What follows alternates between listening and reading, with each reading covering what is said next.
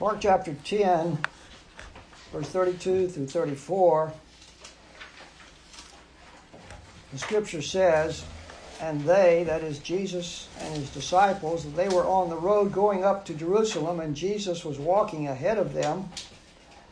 And they were amazed, and those who followed were afraid. And taking the 12 again, he began to tell them what was to happen to him, saying, "See, we're going up to Jerusalem, and the Son of Man will be delivered over to the chief priests and the scribes, and they will condemn him to death and deliver him over to the Gentiles, and they will mock him and spit on him and flog him and kill him. And after 3 days, he will rise."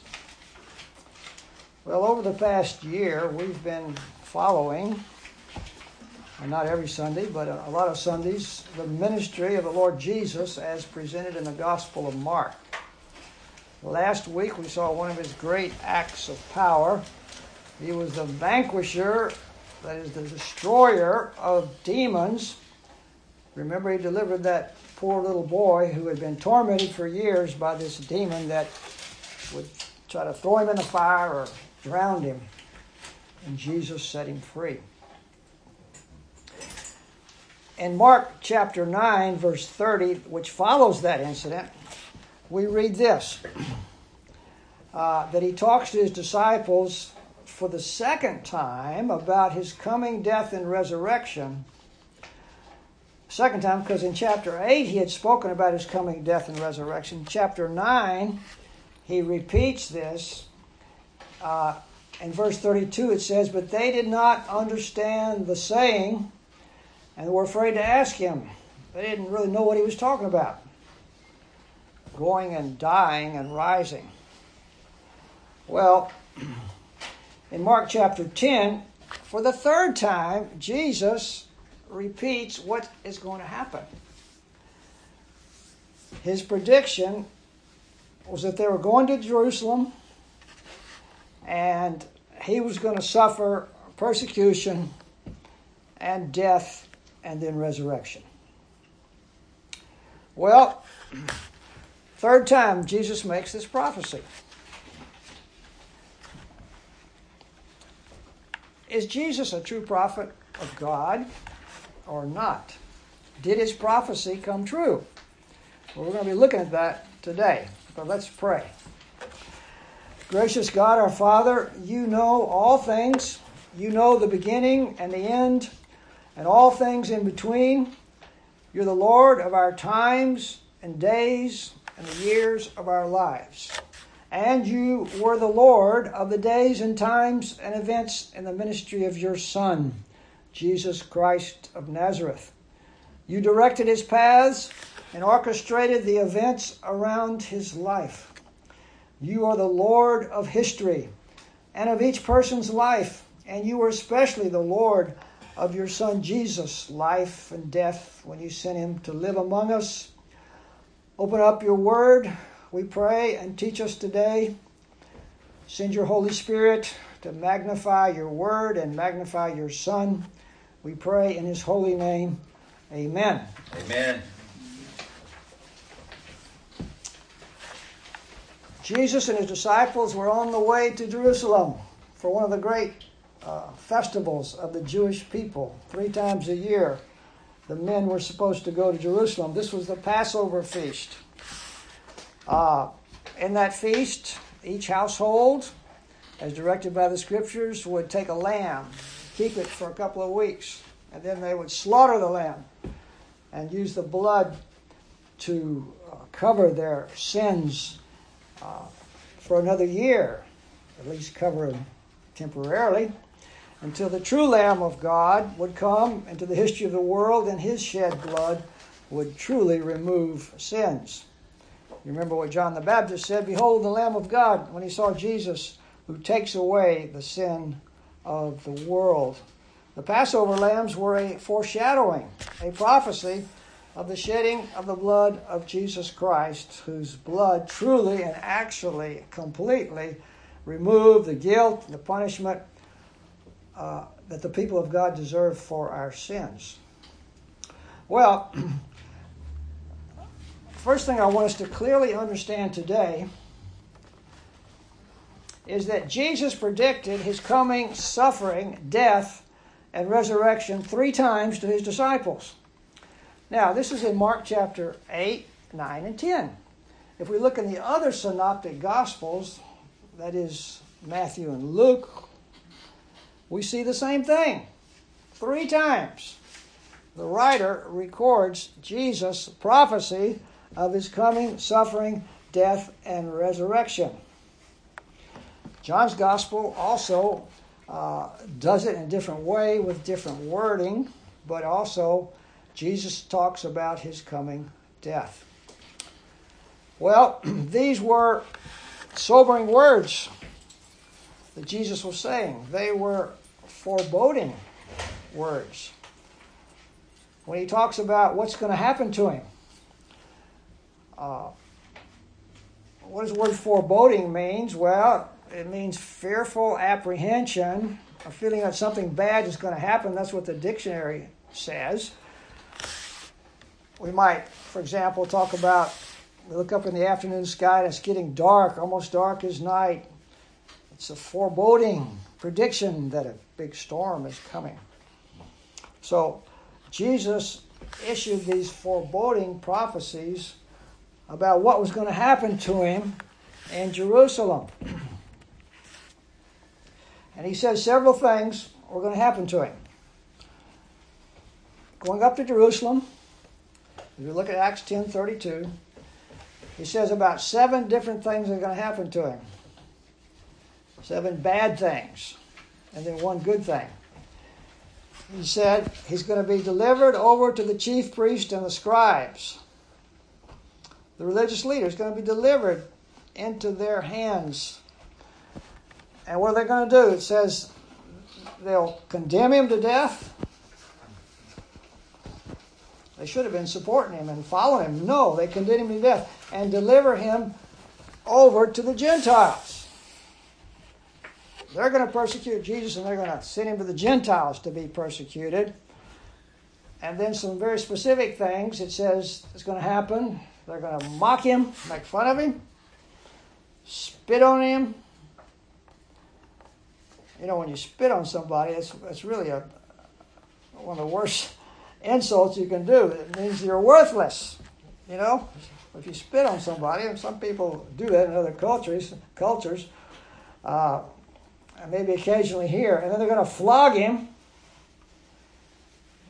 and, you know, whip him with an instrument of torture that has bone and metals on the whip to tear the flesh, and then they're going to kill him. 7 different things are going to happen to him negatively. But after 3 days, he will rise. Jesus says this is what's going to happen to him.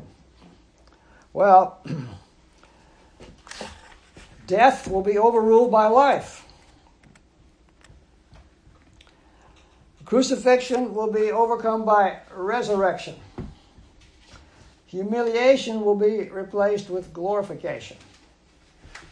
This is what happens when God comes on the scene. It's what happens when he comes in to the lives of poor sinners like me and you. Great things begin to happen. Where there was condemnation for our sins, we receive justification. Punishment for our sins is replaced with forgiveness. An eternity of separation from God is replaced by an eternity of being in the presence of Jesus. Man, who would not want to be in the presence of our blessed Savior and Creator? You see, when God comes on the scene, everything changes. It happens in our lives. The regenerating, that is, the life-giving Spirit, overpowers the wickedness in our hearts that we were born with and brings the life of God into our hearts and lives. When the Spirit of God draws us to Christ, a new day dawns in our hearts. an everlasting day that never ends. The night of sin is ended, begins to fade away. And the light of Jesus shines instead and drives away the sin. Amen. Sin be gone. Jesus is now here. He's my Lord and my God. Hallelujah. But these disciples were not yet at this mature point in their lives. They were still ignorant and still learning. And Jesus was patiently teaching them. He's patient with us also. That's a good thing, isn't it? Amen. So, Jesus makes these foreboding predictions to his disciples. Well, we need to ask the next question. Did these predictions actually come to pass? Well, let's see about that. Is Jesus a true prophet? Did what he say would happen? We're only going to look at Mark's gospel to answer these questions. He predicted that he called himself the Son of Man, a title that comes from the book of Daniel. It's really an exalted title of him who would come before the Ancient of Days, and dominion and power and glory will be delivered into his hands forever. The Son of Man. Jesus calls himself the Son of Man. His prediction was that he would be delivered over to the chief priests and the scribes. We turn to the last 3 chapters of Mark, and we look at Mark 14:53. It says, "And they led Jesus to the high priest, and all the chief priests and the elders and the scribes came together." He was put on trial before the Jewish leaders of his nation. Those who should have received him gladly persecuted him instead. It says they will condemn him to death. We look at a couple of verses further in Mark 14, verse 55. "Now the chief priests and the whole council, the Sanhedrin, the 70 elders, were seeking testimony against Jesus to put him to death. But they found none, because he was innocent. And the high priest asked him, 'Are you the Christ, the Son of the Blessed?' And Jesus said, 'I am. And you'll see the Son of Man seated at the right hand of power and coming with the clouds of heaven.' The high priest tore his garments. He said, 'What further witnesses do we need? You have heard his blasphemy. What is your decision?' And they all 70 of them, condemned him as deserving death." He was quoting pretty much from Daniel 7:13 and 14. They didn't accept that. Well, they wanted to kill him, but they couldn't do it. It was against the law for them to execute capital punishment. So they went to the Romans. It says, "I'll be delivered over to the Gentiles." We look at Mark chapter 15, verse 1. As it was morning, the chief priest held a consultation with the elders and scribes and the whole council. And they bound Jesus and led him away and delivered him over to Pilate, the Roman governor, delivered to the Gentiles. The fourth thing Jesus said, they will mock him. They'll mock me. So what did they do? Chapter 15, verse 17 of Mark. They clothed him in a purple cloak, twisting together a crown of thorns like those up there. They put it on his head and they began to salute him. "Hail, King of the Jews!" They were striking his head with a reed and spitting on him and kneeling down in homage to him. Fake homage. And when they had mocked him, they stripped him of the purple cloak and put his own clothes on him, and they led him out to crucify him. Jesus said, "This is going to happen to me." He said, "They're going to spit on me." Chapter 14 of Mark, verse 65 said, "And some began to spit on him and to cover his face and to strike him, saying to him, 'Prophesy!' And the guards received him with blows." And then Jesus said, they're going to flog me.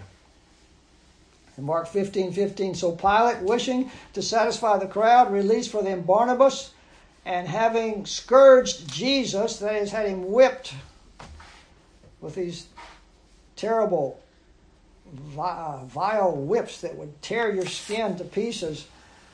Having scourged Jesus, that is, whipped Jesus, flogged him, he delivered him over to be crucified. So Jesus had to walk to Golgotha, bleeding profusely. And lastly, Jesus said, they're going to kill me. Mark 15:24 says, and they crucified him. That's as good as saying they killed him. Because you're crucified. You might last a few hours, you might last a few days, but you're going to die. They crucified him and divided his garments among them, some casting lots to decide what each should take. And then verse 37 of Mark 15 is very clear. Jesus uttered a loud cry and breathed his last.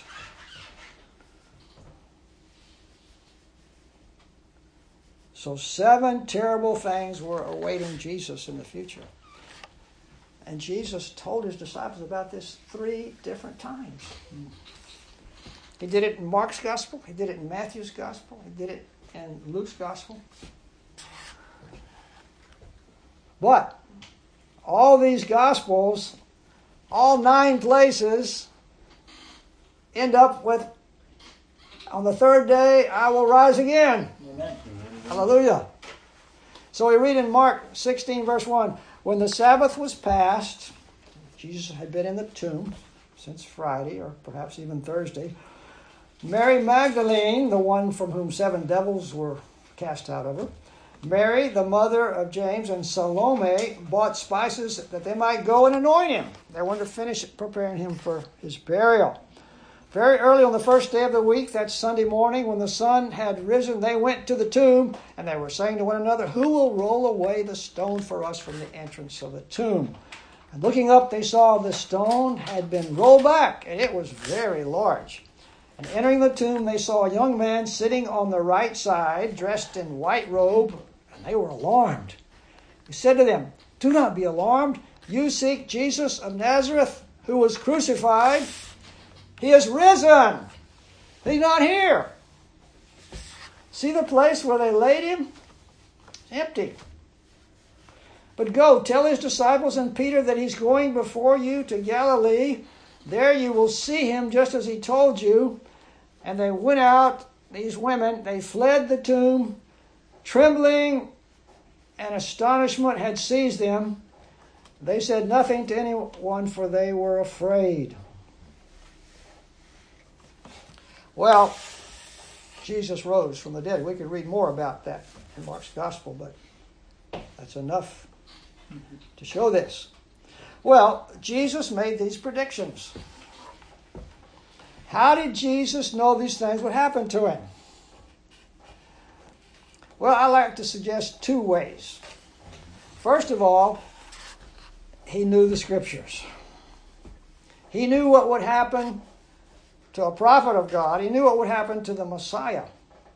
For example, this is the way the sinful people of God had always treated their prophets. 2 Chronicles 36, verse 15 says this, the Lord, the God of their fathers, sent persistently to them, that is the Hebrews, by his messengers, because he had compassion on his people and on his dwelling place, but they kept mocking the messengers of God, despising his word and scoffing at his prophets, until the wrath of the Lord rose against his people, until there was no remedy. So this had been the history. Jesus knew the history of his people. He knew the Old Testament. He knew how many times the prophets who tried to turn the people back from their sins were mocked and persecuted by the people. Nehemiah talks about this in chapter 9, verse 26. It says, they were disobedient, the Jewish people, and rebelled against you, O Yahweh. They cast your law behind their back, and they killed your prophets, who had warned them in order to turn them back to you, and they committed great blasphemies. So Jesus is just following in the line of the prophets. But there are also specific prophecies in the Old Testament about the suffering of the Messiah. And we read one of them today, part of it, from Psalm 22. Verse 16 says, "Dogs encompass me, a band of evildoers encircles me. They've pierced my hands and my feet. I can count all my bones. They stare and gloat over me. They divide my garments among them, and for my clothing they cast lots." This is a pretty detailed picture of the crucifixion of Christ. Or there's that famous passage in Isaiah 53 about the suffering Messiah. Verse 4, "Surely he has borne our griefs and carried our sorrows, yet we esteem him stricken, smitten by God, and afflicted. He was pierced for our transgression. He was crushed for our iniquities. Upon him was the chastisement that brought us peace. Amen. With his wounds we are healed." So Jesus knew these scriptures. He knew them backwards and forwards. And the Holy Spirit revealed to him that they applied to him. See, the other way he knew what was going to happen to him is because he not only knew the scriptures, but the Holy Spirit showed him at some point, "You are the Messiah. You're the one who's going to the cross." When did Jesus realize that he was going to go to the cross and die? You see, he was fully a man. I don't know that I can say that at this point, but he definitely knew it by this time. He knew he was going to the cross. So let me ask this next question. Why did Jesus, on these three separate occasions, why did he tell his disciples what was going to happen to him? Why did he keep repeating this? It must be important because all three gospel writers, the first three gospel writers, record this.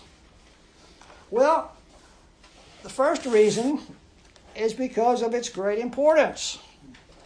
The suffering, the death, and the resurrection of Jesus Christ.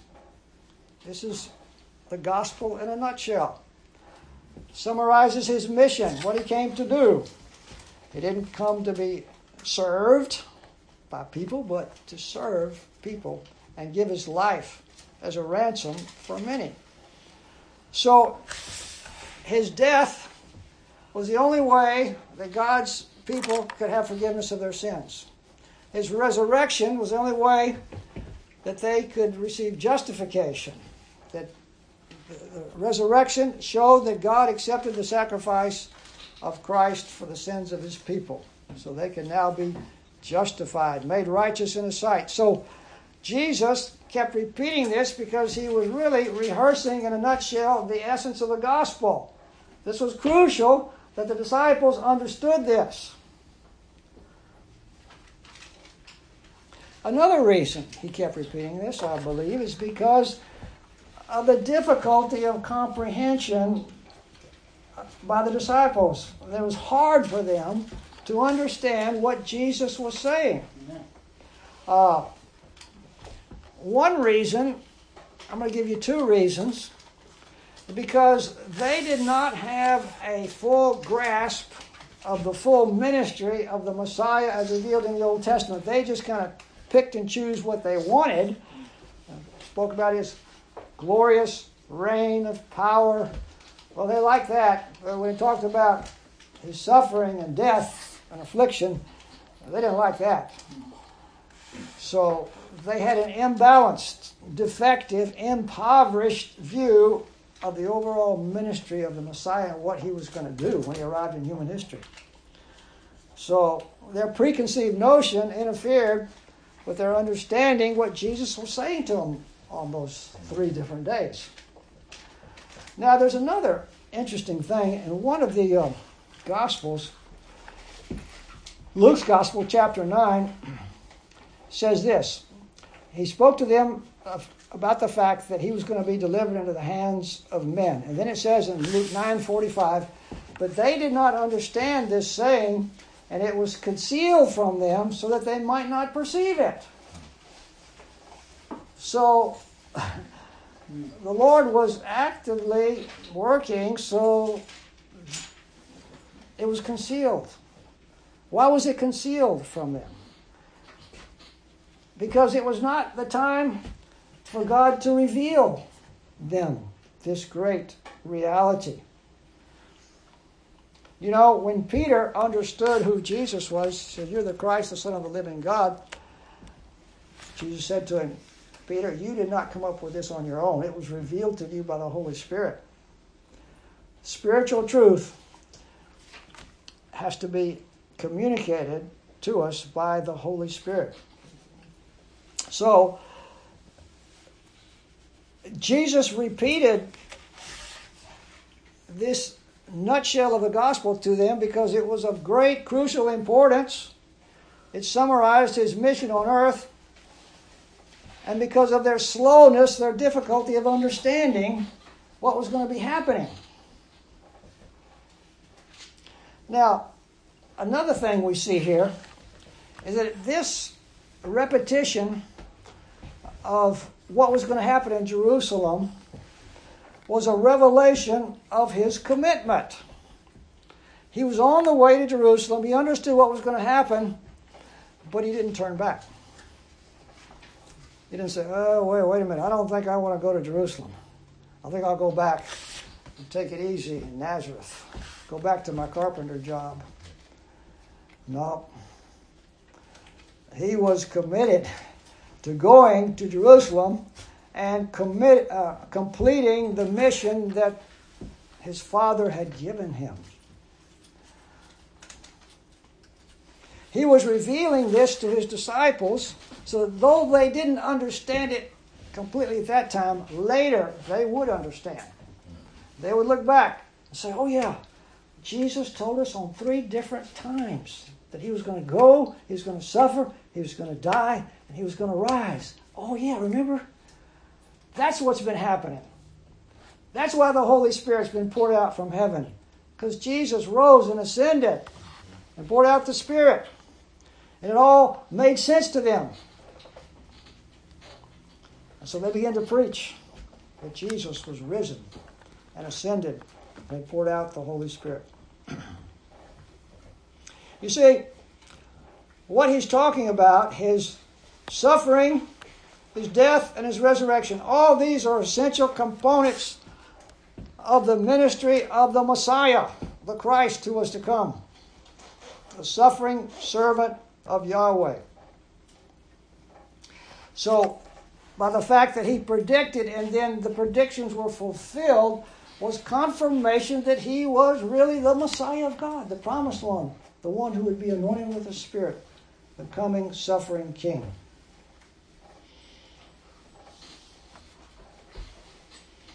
Well, it's recorded in the Holy Scripture for the benefit of God's people in all ages, including us today. It's an exhortation for us to believe that Jesus really is the promised Christ, the promised Messiah, and to follow him. You see, Jesus knew what his mission in life was. It was clearly revealed to him, probably gradually, but he intended to fulfill it. There wasn't anything that was going to stop him.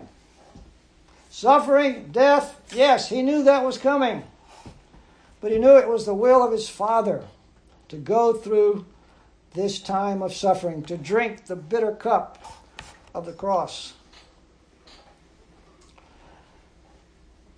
Jesus' predictions came true about his death and resurrection. And so what does that teach us? It teaches us that all his other predictions are likely to come true also. Amen. If he knew what was going to happen to him in Jerusalem in detail, he tells us about his return at the end of the age. We can be like 100% assured that it's going to happen just like he said.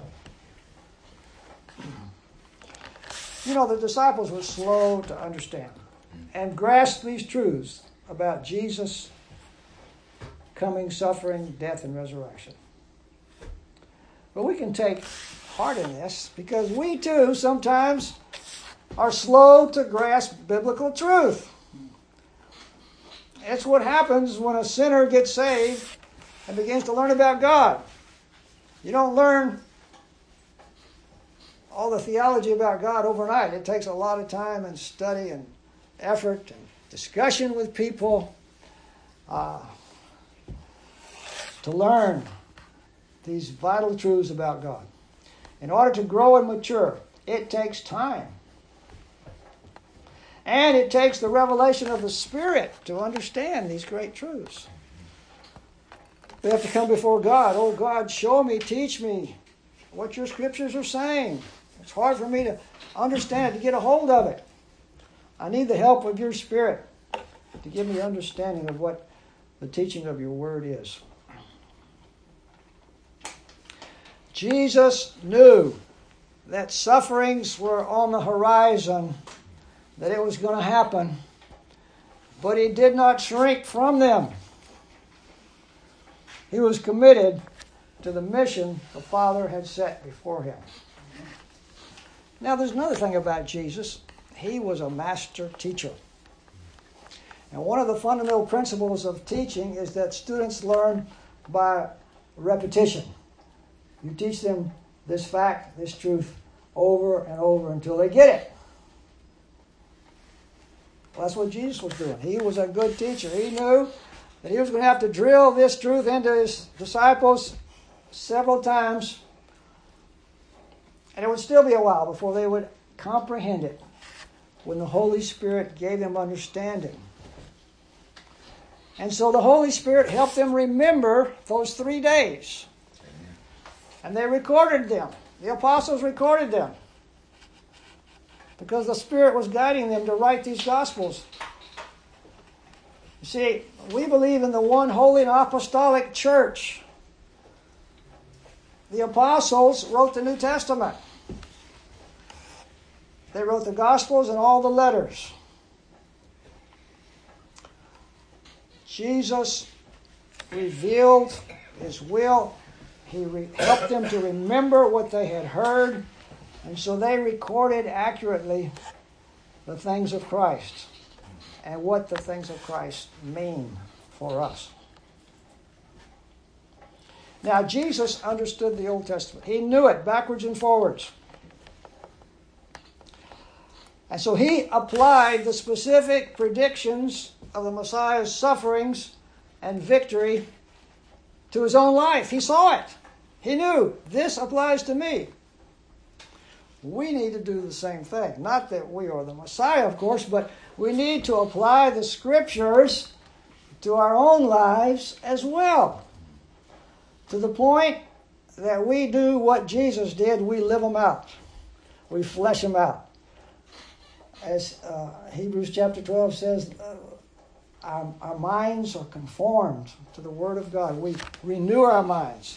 We train our minds in the truths of Scriptures until our behavior begins to catch up with what we're learning in the Bible.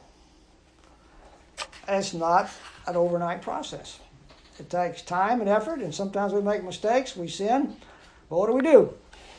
We get up, we brush ourselves off, we put one foot in front of the other, and we keep going on the heavenly road to the New Jerusalem.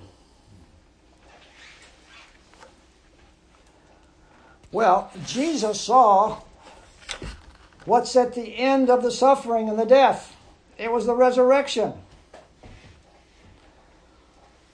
We too should be looking for the coming victory.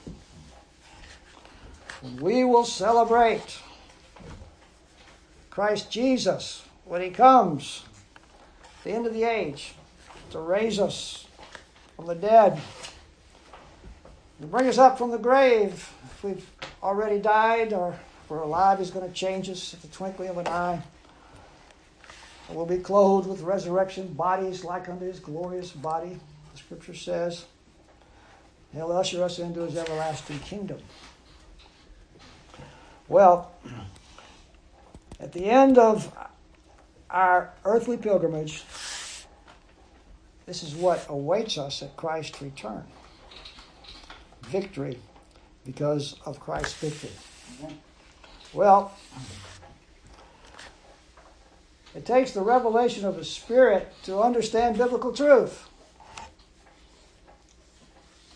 Spiritual truth is revealed to spiritual people as the Holy Spirit helps them understand, as they study, as they're faithful to study and to think and to pray. So you see, something supernatural and glorious is happening in our lives as we study the Scriptures, as we drink in the Word of God, as we pray and ask God to conform us more into the image of the Scriptures, so that we more and more look like Jesus in our behavior and our thinking and our theological understanding. Well, Jesus wanted his disciples to understand where he was going and what was going to happen to him. 7 very bad things, but the 8th thing was glorious. He rose up and he conquered all these negative things that had happened. He demonstrated without a doubt that he was the true prophet of God. The book of Hebrews talks about the fact that in the history of the Jewish people, God had revealed himself to them in many ways through prophets and through great events such as the Exodus. But it says in these last days, God has spoken to us by his Son, or in his Son, Jesus Christ. And he is the one whom the Scriptures predicted, and he proved that as he approached Jerusalem, underwent the suffering and death, and rose from the dead. So he is the great prophet who was to come that Moses talked about in Deuteronomy 18. He said, when one of your brothers comes into human history, you need to listen to him. Whoever does not listen to him is going to be in serious trouble. Well, Jesus is the prophet of God. He made these prophecies. They all came true. It verified that he is the Son of God, the Savior of the world, and the great prophet of God. So seeing this, understanding this, we need to acknowledge him as the Son of the living God, the true prophet of God, the Savior of the world. Worship him, follow him, and rejoice in him. Let's pray. We thank you, dear Lord, that these events, these 3 specific prophecies that Jesus made, were recorded by the apostles because of their extreme importance in explaining the coming suffering, death, and resurrection of Christ. The fulfillment of these prophecies shows without a doubt that he was the true Messiah. He is the Christ, the Son of the living God, the Savior of the world. We thank you, Lord, for revealing these great saving truths to your people, for revealing them to us. Enable us, O Lord, to go forth rejoicing, committed to your will for our lives, committed to glorifying Christ, to serving you with our heart, mind, soul, and strength, all by your gracious work in our lives. We bless you. We thank you today. In Jesus' precious and victorious name we pray. Amen. Amen.